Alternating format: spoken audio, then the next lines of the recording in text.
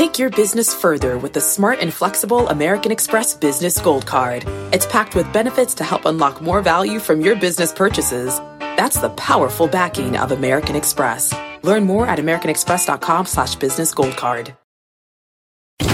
Electricity, a big idea that's inspired countless new ones. From powering the light bulb to virtually powering our entire lives. 30 years ago, State Street launched the Spider S&P 500 ETF, SPY.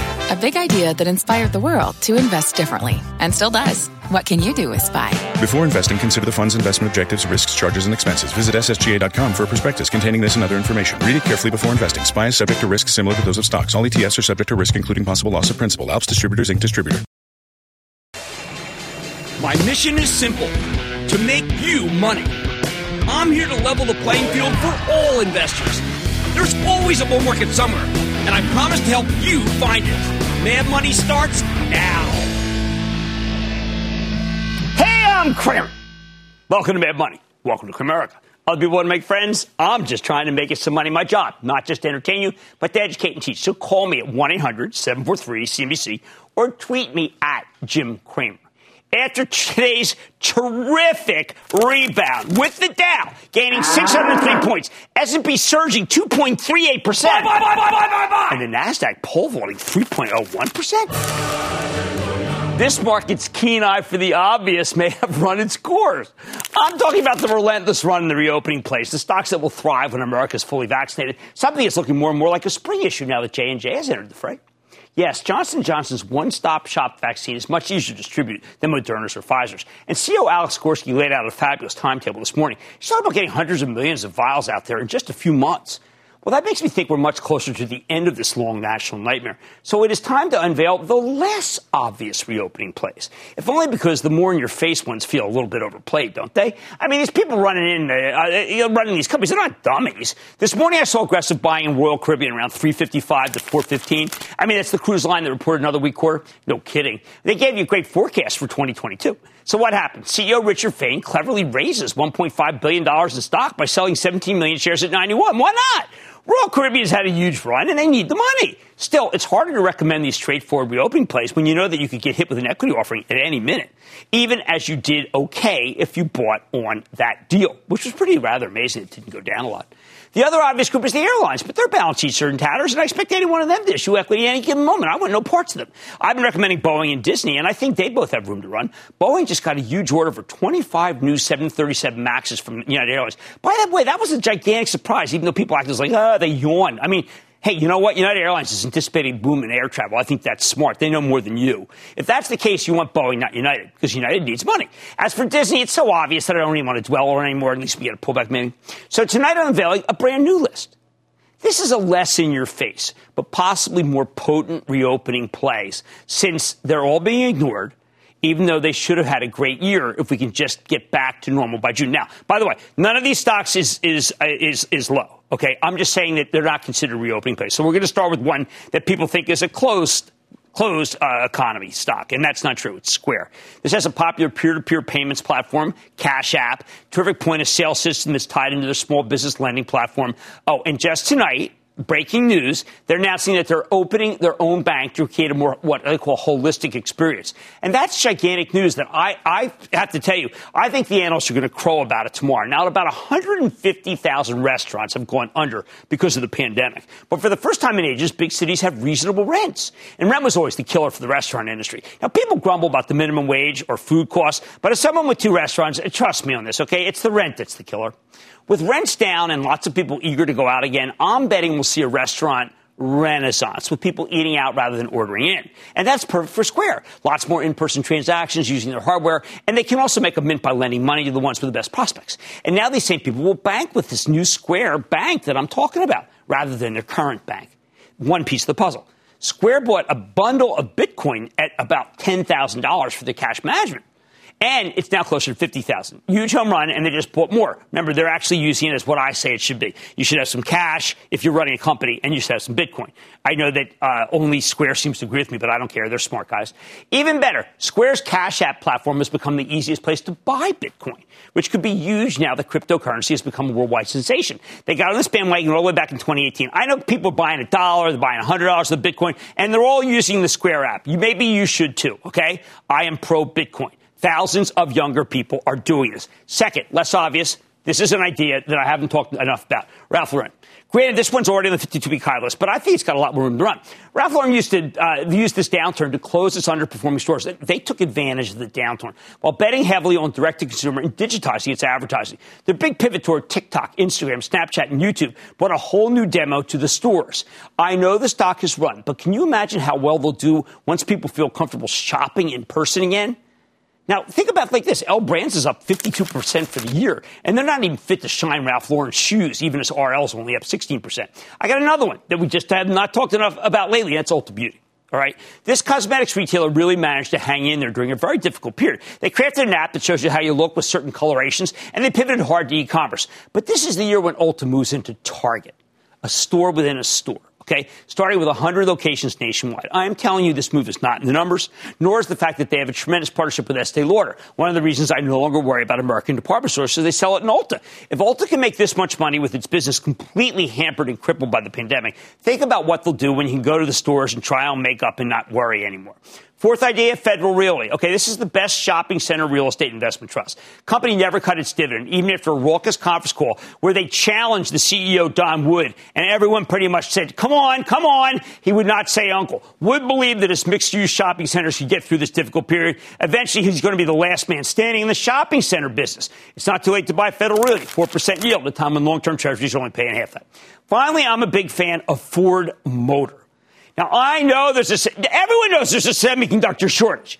I mean, everybody. Is there anyone, you walk down the street, you know about the semi shortage? And it's going to limit their production, which cuts off some of the upside. That's the bad news. The good news is, once everybody knows something, it's baked into the stock price. Why do I like Ford here? As I mentioned before, I'm predicting a small business renaissance coming out of this pandemic, thanks to pent-up demand and much lower rent for commercial properties. If we get a small business renaissance, we need pickup trucks.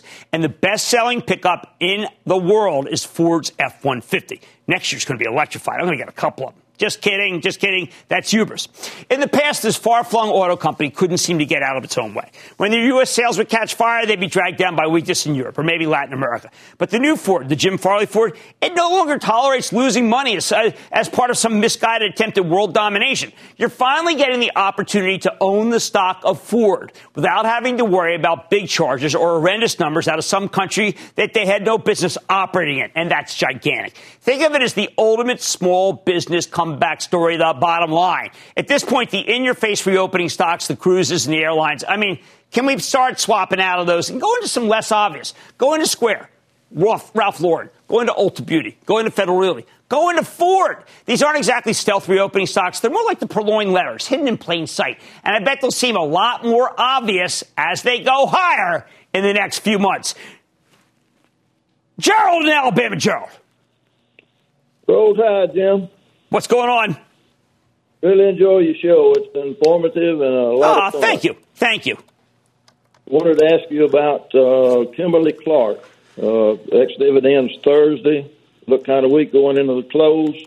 What are your thoughts? Well, look, the quarter was actually okay, but no one wants a stock when the economy's accelerating, even if it yields 3.5%, that's doing fine. I actually think you can buy this one and put it away at 3.5.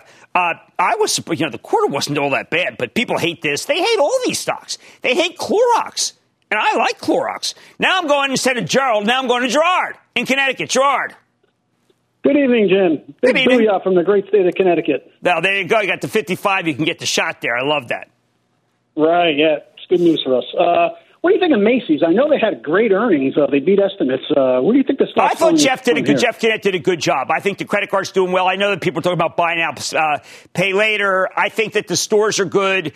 The only issue here is that the stock has roared and is now up 36%. But when you see how high Kohl's has gotten, Macy's can go higher.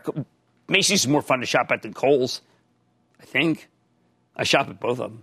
How about Chris in Florida, please, Chris? Hey, booyah, Kramer. Thanks Booyah. for taking my call. Absolutely chill. What's up? Yeah, just wanted to call about TMO, Thermo Fisher Scientific. It's coming down nicely. See, what you have to look at Thermo Fisher, you say, okay, it's down 80 from its high. It's almost never down. It's almost always at its 52-week high. And that's when you have to pounce. Now, a lot of people feel that because the pandemic may be running its course, all of their machines, the PCR machines, will not be making a lot of money. I come back and I say, all right, look at Zoom. Everyone said that Zoom was done, right? Is Zoom really done? Is Thermo Fisher really done? No. Might take a little pain, but it's fine. Okay, now look, it may be too late to invest in the obvious reopening plays that those guys run at 3. I don't know, they use they use that thing at 4 o'clock. They love it. I watch them just to see what they're doing because they're like really interesting people who trade at 4 because I have insomnia. I don't know what they have. But anyway, it's important to recognize that there are other stocks besides Royal Caribbean, all right? Royal Caribbean's not up here. I like Square, Ralph Lauren, Ulta Beauty, Federal Realty, and Ford. On Mad Money today, with news that the Biden administration is laying the groundwork for an infrastructure bill, I'm asking Martin Marietta, CEO, what it could mean for the biggest infra play in the world. Then last week we saw bond yields rising, the market got hammered, but today it's singing a different tune. So how should you approach the averages? I'm going to go off the charts to find out. And time to sail away with SailPoint? Come sail away with me. I'm going to sit down with the CEO, find out the digital renaissance could be good news for the stock. Renaissance, I like the way the British talk. They're so cool. And didn't they win like a lot of awards and stuff last night? Stay with Kramer. Don't miss a second of Mad Money. Follow @Jim Cramer on Twitter. Have a question? Tweet Cramer. #MadTweets. Send Jim an email to madmoney@cnbc.com or give us a call at 1-800-743-CNBC. Miss something? Head to madmoney.cnbc.com.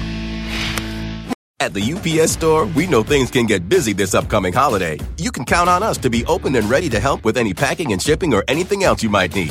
Is there anything you can't do? Actually, I don't have a good singing voice. The UPS... Nope. But our certified packing experts can pack and ship just about anything. At least that's good. The UPS Store. Be unstoppable. Most locations are independently owned. Product, services, pricing, and hours of operation may vary. See Center for details. Come in today to get your holiday goodies there on time.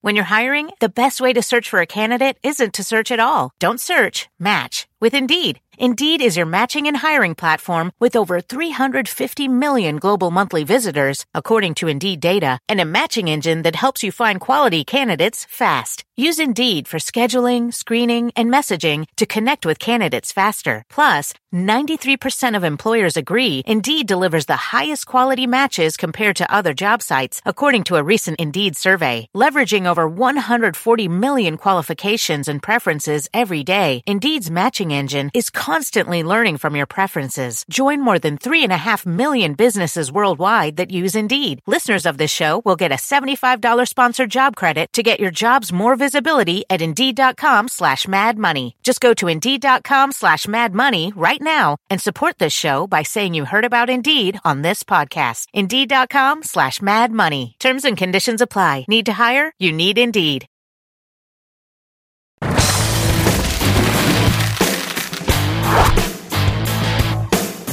What do we do with these cyclical stocks that have just been catapulted right into the atmosphere? I mean, take Martin Marietta Materials, one of my favorites, the supplier of building materials like aggregate, cement, asphalt. Here's a stock that's up nearly 40% since the election, making a brand new all-time high today as Wall Street bets that a Democratic majority in Washington will pass an infrastructure package. And look, I totally get that. That's what the president wants.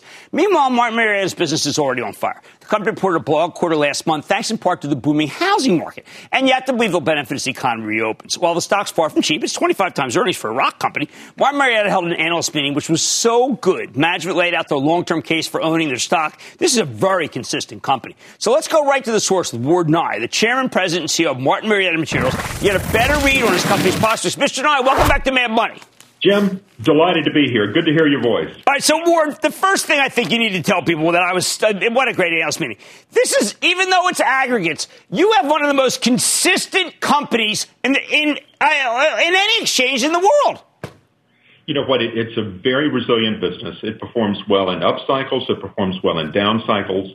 And one thing that performs well in our business is pricing. We tend to get good pricing all the way through cycles, including in downturns.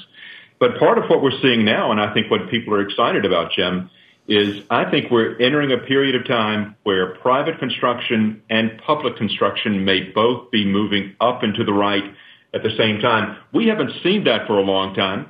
And keep in mind, we haven't seen a significant increase in federal infrastructure investment for almost 15 years. So what you've seen is record performance in a business that really has been doing it without a big shipment volume lever that we typically have had through prior cycles. We think that's what's ahead of us. Well, I think it's important for people to know your idea, which I just absolutely love, of going after where the growth is. I mean, you got these mega regions, and if the mega regions work out, even without infrastructure help, Ward, you're going to have a big next 3 or 4 years. Well, Jim, what's important, and you're right, we've been talking about mega regions and their importance now for about a decade. So what we've been focused on is if we're looking at where growth is going to occur in the United States between now and 2050, 70% of that growth is going to occur in about a dozen different mega regions across the United States. And our aim has been strategically to position our business in those mega regions, and not just in them, but with leading positions in those mega regions. So if you look over time, what's happened, we've gone from a 1 or 2 position in about 65% of our markets a decade ago to a 1 or 2 position in 90% of our markets. But what we think is important as well, Jim, is we still think there's white space in a number of these mega regions for us to continue growing our business and consolidating the industry. And our balance sheet is in a position that we can do that. Well, I mean, look, I was stunned. There's a moment where you're talking in the analyst meeting, and you're talking about I-35. Now, I'm not aware of I-35. This is just a great tutorial. That it's in Texas, and it's bigger than the state of Pennsylvania, and there's more business being done in that one area than there might be in Pennsylvania. Yeah, that really is a striking number, isn't it? I mean, to think of I-35 that's actually running down the middle of the country, but bisects that enormous golden triangle in Texas that starts with Dallas-Fort Worth at the north, coming south and west to San Antonio and back to Houston. But I-35 is really running right down the middle of that corridor. And to your point, there are more people that live on that corridor in Texas than live in Pennsylvania. And, of course, what you're seeing is great housing growth and non-residential. But then Texas also has a very impressive infrastructure program. So that's a trifecta. Well, when I look at the states, I mean, the Colorado thing was also a great tutorial, North Carolina, I start thinking, okay, what will the federal government do? Let's say the federal government commits. Are they going to redo the interstate? Are they going to do tunnels? Are they worried about maybe they're worried about climate change, and what happened with Texas, and they want to spend there. I don't know where the federal government's role will be, Ward, and they need you because I don't think they know. Well, I think you're right, Jim, in many respects. I think the other thing is no matter what they do, they're going to need our products.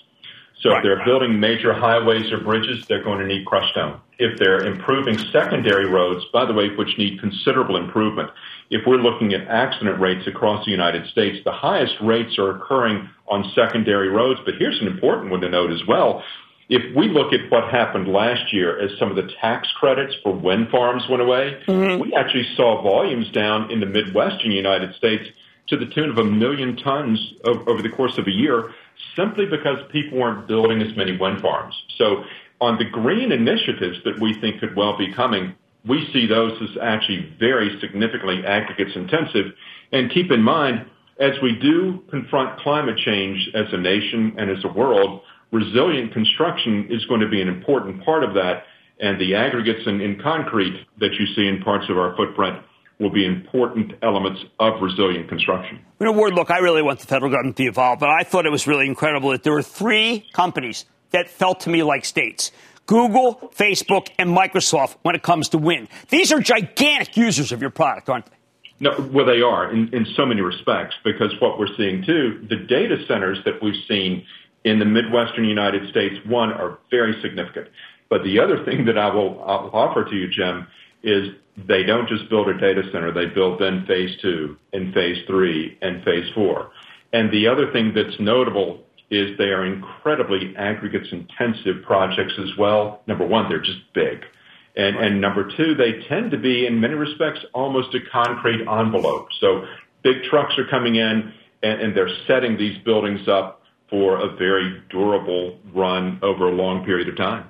Well, Ward, look, it's great to have you on the show. The amount of things that I learned from your analyst day, you come to these things, you think you know something. I felt like I was a neophyte. You had just told it all. And everyone who's interested in infrastructure, this is it. This is the tutorial. Ward Nye, who is chairman and CEO of Martin Marietta Materials, it is really great to have you on the show, sir. Jim, thank you so much. Absolutely. Guys, you got to go through this the day. You'll learn so much, and you got to understand who's really creating the jobs in this country. It's the private sector. Mad Money's back after the break. Coming up, what can the market's fear index tell you about where your portfolio is headed? Cramer serves up a VIX fix. Next. At the UPS Store, we know things can get busy this upcoming holiday. You can count on us to be open and ready to help with any packing and shipping or anything else you might need. Is there anything you can't do? Actually, I don't have a good singing voice. The UPS... Nope. But our certified packing experts can pack and ship just about anything. At least that's good. The UPS Store. Be unstoppable. Most locations are independently owned. Product, services, pricing, and hours of operation may vary. See Center for details. Come in today to get your holiday goodies there on time. Earning your degree online doesn't mean you have to go about it alone. At Capella University, we're here to support you when you're ready. From enrollment counselors who get to know you and your goals, to academic coaches who can help you form a plan to stay on track. We care about your success and are dedicated to helping you pursue your goals. Going back to school is a big step, but having support at every step of your academic journey can make a big difference. Imagine your future differently at capella.edu.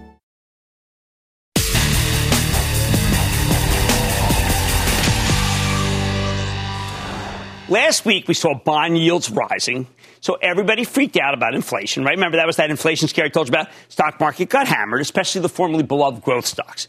Remember, they sold the growth, they went to the value. Today, bond yields pulled back, so stocks exploded higher. How do we chart a course through a moment like this one, a highly emotional moment? I mean, you can try to figure out the macro. What kind of inflation are we looking at? Is it copper? Is it lumber? Where are interest rates headed? Will the Federal Reserve stick to its guns when it comes to letting the economy overheat because they want jobs created? But it's very hard to get that kind of assessment right. This macro stuff is too political, right? And politics is anathema to start with.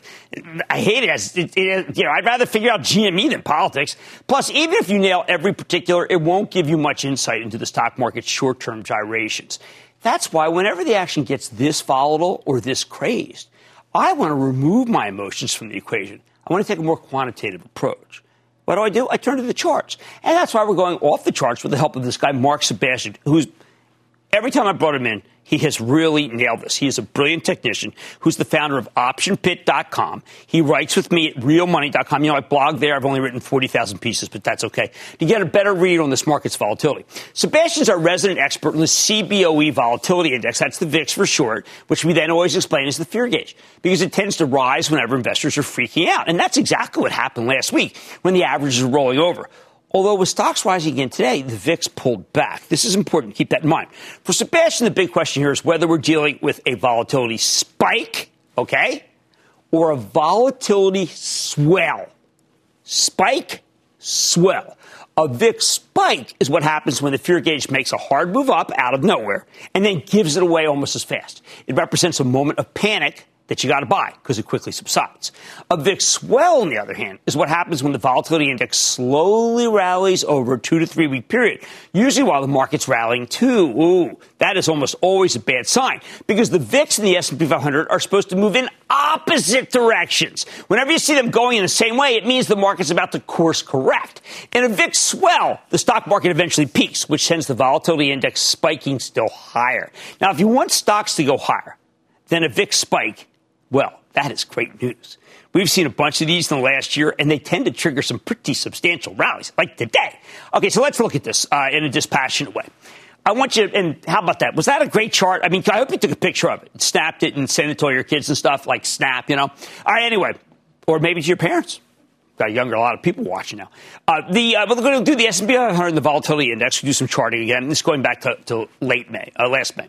There was a volatility spike in early June. See this? Boom. when the market experienced one final moment of COVID panic. I don't know, was it a hedge fund probably came on, right? It was a hedge fund probably came, rich hedge fund guy trying to keep you in your chains, right? Comes on, scares people. And then if that, you get a magnificent run. And what happened here? We saw something very similar. That's what that spike is. We like spikes, right? In November, we saw the same thing. See the spike? And then boom. Okay, we have a nice run. That's why Sebastian's confident that a VIX spike needs to be treated as a buying opportunity. We buy, because they're spikes, all right? But what about a VIX swell, where the volatility builds and builds as the market chugs higher before everything blows up in your face? Check out this same pair of charts with a different area of emphasis, okay? Sebastian points out that we got a miniature VIX swell in August and September. The volatility index starts creeping higher, right? Even as the S&P continues to go higher. And then, boom, stocks sell off hard and spend the next 3 weeks rolling over, right? Before that, there was a huge VIX swell last February, right before the COVID crash. Oh, man, was this ever a tell? This is incredible. Even as we were seeing terrifying developments out of China, S&P 500 kept climbing, all right? But then about halfway through, the volatility index starts rising. A week later, the volatility explodes, and we spent a month getting obliterated. Swell. Not spike, swell. Even after the first pick up in volatility, the market still gave you a chance to bail. From February 28th to March 4th, the S&P 500 rallied 175 points. However, the VIX kept rising, and that's what told you that this rebound was temporary. If you were nimble enough, that was a great moment. I went back and looked at this for a piece I wrote for Real Money. I could not believe how bullish people were. They were so bullish right at the worst time. You're supposed to ring the register. You could swap back in a few weeks later. But right here, I mean, everyone was like, don't worry. It's like, and the president was like, hey, it's all good and forget China and it's Wuhan and they're not coming here. And all the verbiage from Wall Street was buy, buy, buy. And that was happening. Sebastian brings all this up because the volatility index has been chugging higher for a couple of weeks. Then last week it surged from 22 to 31. That's at its highest on Thursday. So the question is, are we dealing with a bountiful VIX spike or a terrifying VIX swell? I want you to take a look at this pair of charts, the VIX and the S&P 500 over the past 2 months. Based on this action here, Sebastian thinks last week was a classic VIX spike, meaning today's rally is the real deal and that we could have more upside. Look at what happened here. Sure, the volatility index had been running for more than a week ahead of the pop on Thursday, but crucially, the market was going down during that period. That's what we want, okay? That's okay. The VIX and the S&P were not moving in the same direction. The danger sign that warns us we're dealing with a volatility swell. See, we didn't want to get in that period like Feb 28, where the market was going up and the VIX was going up. That's a nightmare. On top of that, the VIX closed down on Friday, and then it closed down. You remember how bad that close was? That close was not real, it turns out, because the VIX tumbled 16.6 today. This quick pullback is exactly what you'd expect from a volatility spike, a short-term panic that vanishes almost overnight. Sebastian points out that the volatility index is now back to the levels where it was trading before it took off. What's it all mean? Based on the action, Sebastian thinks we're coming out of a benign VIX spike, not a malignant VIX swell. In other words, we're not in the early stages of a big sell-off. If anything, we just had a short-term shakeout, and if the last 3 VIX spikes are any guide, Sebastian believes the S&P could be running, get this, new all-time high headed our way. Bottom line, don't let last week's inflation scare freak you out, according to Sebastian. The charts, according to Mark, suggest that the panic's over, and the market is beginning to roar. I want to go to Jeff in California, please. Jeff. Hey, Jimmy Chill. I want to thank you so much for recommending Roku a few weeks ago. I bought $30K more last week during the big pullback. Hey, Jim, the stock I'm calling about now is Pinterest. I'm a very young 64-year-old, and, Jim, I had no idea what the heck Pinterest was. And then my son said, buy it. So when I researched it online, Jim, it said that Pinterest grew by 97% in 2016 and now has almost 200 million active users, making it the fastest growing social network. So question is, Jim, with a huge pullback last week, should I buy Pinterest on the dip? Oh, look, I like Pinterest so much. I think Silberman's terrific. Now, here's why Pinterest snuck up on people. It's the international. People all over the globe love this thing. It's kinder. It's gentler. It really is. I mean, I'm not trying to make fun of that stuff because actually, Jimmy Chill cares about that. Pinterest is a place that the advertisers love because there's no Zuckerberg there, attacking Australia. Australia. Who fights with Australia? Leaves me cold.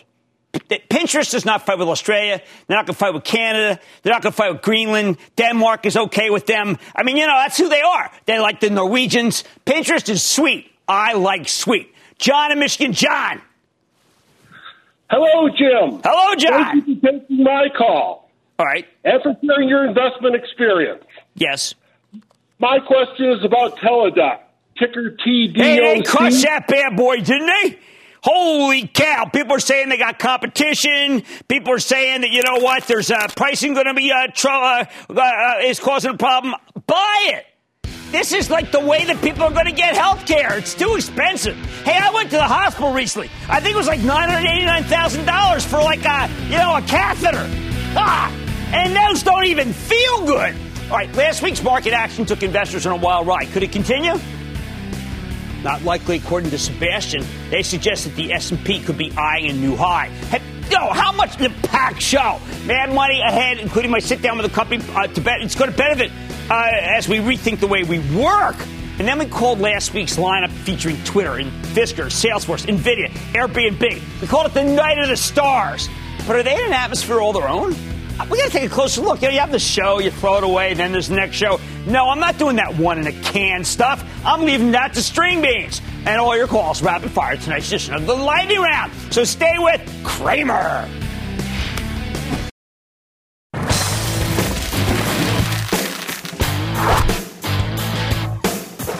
Tech stocks that sold off last week have come roaring back, as I said they would, with SailPoint Technologies leading the way. Now, this is a cybersecurity company. A business has been booming over the last year. Businesses have been forced to embrace remote work, leaving them open to all kinds of new vulnerabilities. SailPoint handles identity management solutions. It's like Okta or Ping Identity, except for they also use artificial intelligence to ensure that the right people have access to the right data. But there's another unique angle here. This company has only recently started transitioning to a cloud-based software as a service business model. And you know that we like cloud more than we like on-premise. We know the transition is going very well because SailPoint reported a terrific quarter last week. Their 13th straight top and bottom line beat. Even better, management rolled out some new metrics for the business. Annual recurring revenue up 40% year over year. Software as a service revenue up 58%. And then on Friday, the company held its first ever analyst day. I liked it. Clearly went well. Stocks surged another 7%. So, can it keep climbing? Let's take a closer look with Mark McClain, the co-founder and CEO of SailPoint Technologies, to get a better read on the quarter and where his company's headed. Mr. McClain, welcome back to Mad Money. Thank you, Jim. It's such a pleasure to be back. Thanks for having me on. It's great that you're here, Mark. One of the things that really struck me when I read through your analyst day is that I was worried, well, wait a second, they got Okta's there, Ping's there. There is so much business still in these old legacy systems that seem to not be able to handle the bad guys. You're so right. A lot of what customers are experiencing is just their old solutions that they kind of had limped along with for a while have really proven to be ineffective as the world is rushing toward digital transformation and cloud, and that's really driving a lot of business our way. But this worries me. A lot of these companies are banks. They're big corporations that have information that I don't want that bad guys could use against us. We saw what happened when that SolarWinds. I mean, how can these companies actually believe in this day and age that they aren't going to be broken into? Well, I think that's a great point. There's a sense of the old realm. I think we might have talked about this before, was sort of a castle moat, right? I've got a perimeter around me protecting my big safe data center, and that world's just over, right? The data's everywhere in the cloud, Amazon, Azure, whatever. And so really identity, which is the reason I know you talked to the folks at Ping and Okta and others, identity has become kind of a new central control point that people frankly just hadn't paid enough attention to. And companies are rapidly grappling with how do they get their arms around identity. And, interestingly enough, Jim, I think the initial focus was on, as I enable lots of these new apps, as I get my business set up to connect to all kinds of stuff in the cloud, the first thing was, how do I enable that? How do I get people access? Which was, how do I ensure it's really Jim that's knocking on the door that I should let in? And there's this whole multi-factor authentication. I know you talked about that, right? We're all used to that. Now my phone pings me back and makes sure it's really me, right? But the secondary problem that I think people are just getting their arms around is, okay, so I let Jim in the building. Where can Jim go? What can Jim do? That's the domain of SailPoint, right? We worry about this true security of that identity. What data can you or can't you see, change? And that's where we see so much interest from the market now. Well, you've got some very savvy clients. Sometimes I like to think, okay, who does GE use? Because Larry Culp is so smart. T-Mobile, such a smart company. Obviously, Humana, every time I've ever seen their name, they're associated. They're very drilled down on this. So, I mean, these companies, is it a bake-off against other companies, or are they just switching who they currently have? Sometimes it's a little bit of a bake-off. Sometimes, as you pointed out, there's legacy players out there, Oracle, IBM, CA, that we're coming in and displacing. Sometimes they're looking at a couple of other alternatives, but we have a very strong position in the market. As you rattled off some great names there, we're very fortunate to have a lot of very, very high-end customers around the globe in a lot of industries. So they can quickly cross-reference us with someone like them, and they feel good about the progress those companies have made in their identity security journey, and that often is a pretty quick path for us. All right, let me ask you, George Kurtz has been on the show a number of times. He's an outspoken person, as we know, co-founder and CEO of CrowdStrike. When he was in Washington, he directly, he said the inherent weaknesses in Microsoft's archaic identity authentication processes. You've got a very good relationship with Microsoft. I had never heard of Microsoft being as cascaded like that. I mean, fair? Is that fair? Well, yeah, I tell you, I mean, to the credit of Microsoft, they've obviously done a tremendous job re-swizzling their business toward the cloud, right? Phenomenal progress in a short time. But there's a lot of customers that still use a lot of Microsoft infrastructure that is maybe a little more dated. And so I think, again, those customers are rapidly moving to secure that initial, sign in and authentication. But often that's where they turn towards SailPoint as well. That's the relationship we have with Microsoft is, hey, can SailPoint help me really govern and secure all that access? Okay. So I know that when Jim logs in, Jim's getting actually to the right stuff and being kept away from the stuff he shouldn't access. Well, that's what you need to do to protect yourself. Okay, so here's what I'm looking at, Mark. You tell me if I'm wrong. So you're a bad guy, you're a parking lot, and you're looking at who's got the buttons down, who's locked, and who isn't. And you don't go after the lock guy. That's silly. You look for the guy who's got the car door open. When I hear about the on-prem guys, I'm thinking, you know what? Hey, that car door's open. That's the guy I'm going to hit. I'm not going to hit the SailPoint guy. I mean, don't these companies know that's what's happening?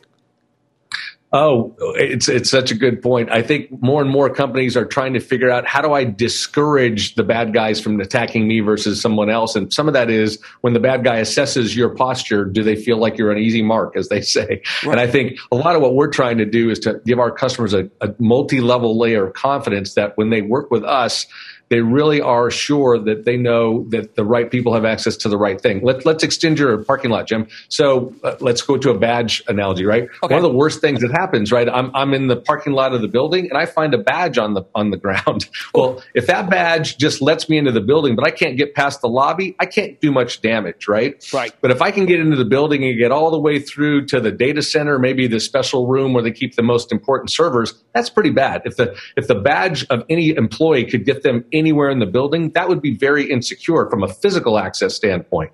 It's the same concept, right? I want to make sure that the people that have access have what they need to do their job, no more, no less. Only a few people should get access to that server room, right? Right. And so that's what we do. It's like the authentication process is, hey, does your badge let you in the building or not? We're making sure that once you're in the building, you can't go to that server room you're not supposed to. Again, virtual concept here, not a real server room. Right. And that's really what the customers are figuring out, is it's that layer of security that ensures we know exactly who's trying to get to what information. That's what we want to control. So if the badge does get lost, right, we're not overexposed. Well, that's why we got to hope. We want total truth. We want authentication. We don't want people posing, because we see what happens. The chain reaction is miserable. Mark McClain, co-founder and CEO of SailPoint Technologies, with a huge amount of business and a great analyst day. Thank you so much for coming on Mad Money. Thanks, Jim. Really appreciate the opportunity. Look forward to talking to you again. Absolutely. SailPoint doing so well. But look, I've got to tell you, CrowdStrike doing well. Palo Alto Networks doing well. Why? Because there's so many legacy systems that are not built for the current state of the bad guys who are so smart versus the good guys who are using old legacy systems. Mad Money's back in. Coming up next. Let's make money together. What do we got? Cramer's bringing the thunder and answering your burning questions in today's edition of The Lightning Round.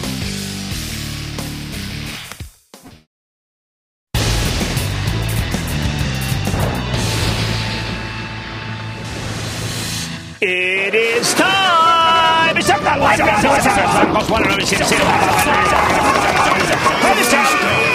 And then the lightning round is over. Are you ready, Ski? Dad, over the lightning round. It's over. David in Florida. David, hit me. Yeah, Mr. Kramer, I want to talk to you about your boy, David, the brightest and smartest marketing brain, Portnoy in Penn National Gaming. I thought you were going to say me. Now I'm really down. It's been a tough day. People have been trashing me on Twitter. Penn National is one of the great stories ever. And I've got to tell you, let's just be honest. Who called this thing? Who said it? Even more than Portnoy, I liked it. Even more than Jay Snowden. When this stock went to 3, I said triple down. And now it's at 126. And Portnoy knows. When even I thought he might be losing hope, I said no. It's going higher. And by the way, it's not done. A couple of states about around the corner are going to approve. Now I'm going to Jack in Ohio. Jack. Hey, thanks for taking my call, Jimmy. Of course. Hey, you brought it up a couple months ago with a buy and the ex-dividends coming up. Is it a good time to add it to my holdings? BGS. B&G Foods. You know, they bought that Crisco. They paid a lot for that. Smucker got rid of that thing. But maybe they have something, you know. My wife who uses Crisco to make really bad she's out of town. It's okay. My daughter doesn't use it. Now, here's the deal with B&G, okay? They have to come on. Dave Wenner has to come on. He used to come all the time. Then there was his CEO. He came on. I really liked the guy. And then, I don't know, he kind of went away. So, Wenner, please come on. Come on, Dave. We were always good to you. Let's go to David in Illinois. David! Dr. Kramer. It's Dave! Hear me now, believe me later. Edward Life Sciences, EW. Oh, my God. Come on, Dave. You don't have to crack the chest cavity open in order to be able to fix a heart. What is that worth? Those guys at EW are terrific. I want to buy the stock right here. It's down right now because the reopening trade. You know? Hey, well, so was Zoom. Let's go to Guy in Pennsylvania. Guy. Jimmy Chill, hope you're doing well. The Chill is upset. I've only blocked 40 people. I've got just a few hours to block another 60. I'm letting people trash me. I even said you can trash my mom. At one time only. I love it. One time only. I bought this stock. Okay, fair. I bought this stock a few months ago with the hope they'd be able to monetize in the same way Facebook has. Okay. So far, it's up 31%. Tell me your thoughts on Snap. Buy more, hold, or sell? No. Evan Spiegel, whom I thought was a poser. I admit, I thought he was a poser. He's the real deal. He is, and that company's doing well, and people want 50 billion, 5 billion, pictures every, 28 seconds. He's good. I got my picture with him. To show my daughter. She's Dad, he's really great. That was it, though. All right, we're not done. Let's go to Michael in Georgia. Michael. Chillman, how's it going? Chillman be king. What's going on with you? Better than yesterday. What happened yesterday? Yeah, with the increased popularity of the plant-based food industry, I'm wondering what you think about the company Tattooed Chef, TTCF. Look, Tattooed Chef is good, but come on, if we're going to do that industry, we got to go with the man. We got to go with Ethan. We got to go with Beyond Meat. And by the way, speaking of posers, anybody with GMO is a poser. You got me? And that is impossible for me. And that was the conclusion of the Lightning Round. The Lightning Round is sponsored by TD Ameritrade. Coming up, Kramer breaks down a cavalcade of winners so you can decide which is best for your portfolio. Next.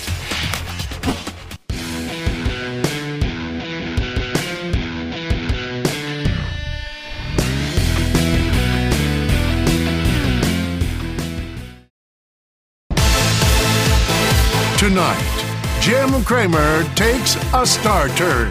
Mr. Benioff, welcome back to Mad Money. The man I call Da Vinci, the man himself.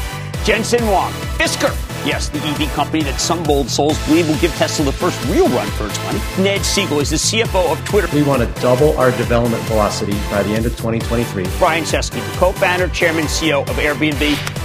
A shooting star, that's why you are my favorite. I love just who you are. You know what we did? We called it the Night of the Stars last Thursday when we spoke to Twitter, to Salesforce, Fisker, NVIDIA, and Airbnb in a single show. But the problem with the Night of Stars is they all tend to blend together like some sort of Super Bowl halftime show. So tonight I want to take them one by one because these are some very important companies and they impact your portfolio and your thought process. So let's start with the two the market really got wrong.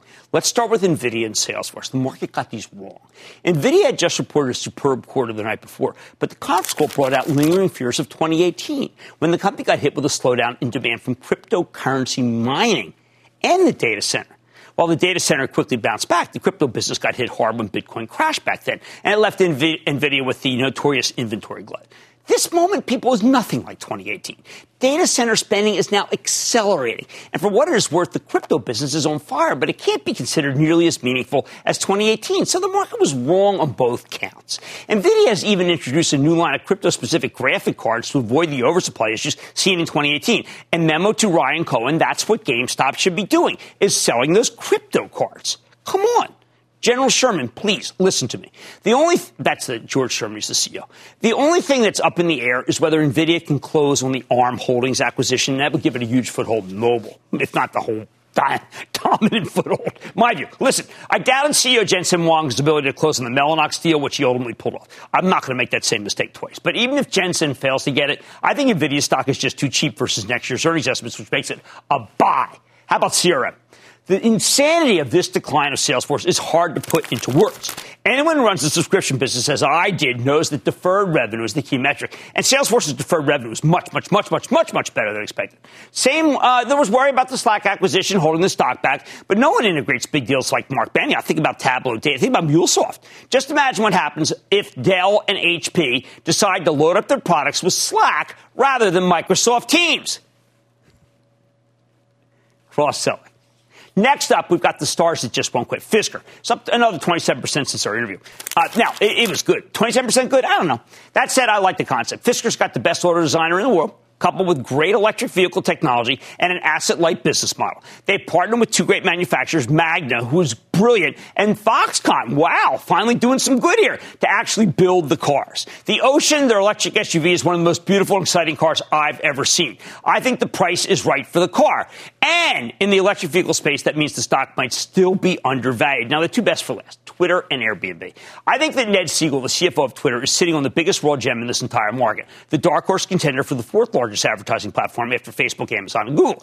Historically, Twitter spent way too little on technology. They did a big convert bond today, so they got even $1.25 billion now to spend. Companies finally doing right about subscription and direct ads. And within a few years, believe it or not, I think those businesses will be so huge that they'll push aside the current revenue streams. Now, I know it's hard to value, but what matters is that Twitter's growing rapidly now at the same time that its ads are becoming essential for consumer packaged goods companies. Sure, the stock's had an amazing run, and it seems absurd up here, so I want to recommend waiting for a pullback. But without a broad market-wide sell-off, I do not think you're going to get a chance. Twitter's being re-rated upward at the same time that Facebook's being re-rated downward. That's no coincidence. Twitter's a C student getting Bs, which is much more exciting for Wall Street than an A student that keeps getting A's. Money managers love paying up for improvement. Finally, there is Brian Chesky, the CEO of Airbnb, who explained how his business model has maybe the best leverage I've ever seen in a scalable enterprise. And I mean that. He monetizes something he doesn't even own, your house, and he does it on a single platform that doesn't cost very much to operate. Compare that to Facebook. You generate Facebook, but they still have to do all this other stuff. Airbnb is also much cheaper than a hotel, and you have to expect travel will come roaring back once the pandemic's over. And you'll want to go with friends this time, staying in a house, not some soulless, expensive hotel. No wonder the stock surged 13% on Friday. And a Night of Stars, Airbnb was the standout. I think all five are buys. Though, like I said with Fisker, pull back, please. But only two of them are on sale right now, and that's Salesforce and NVIDIA.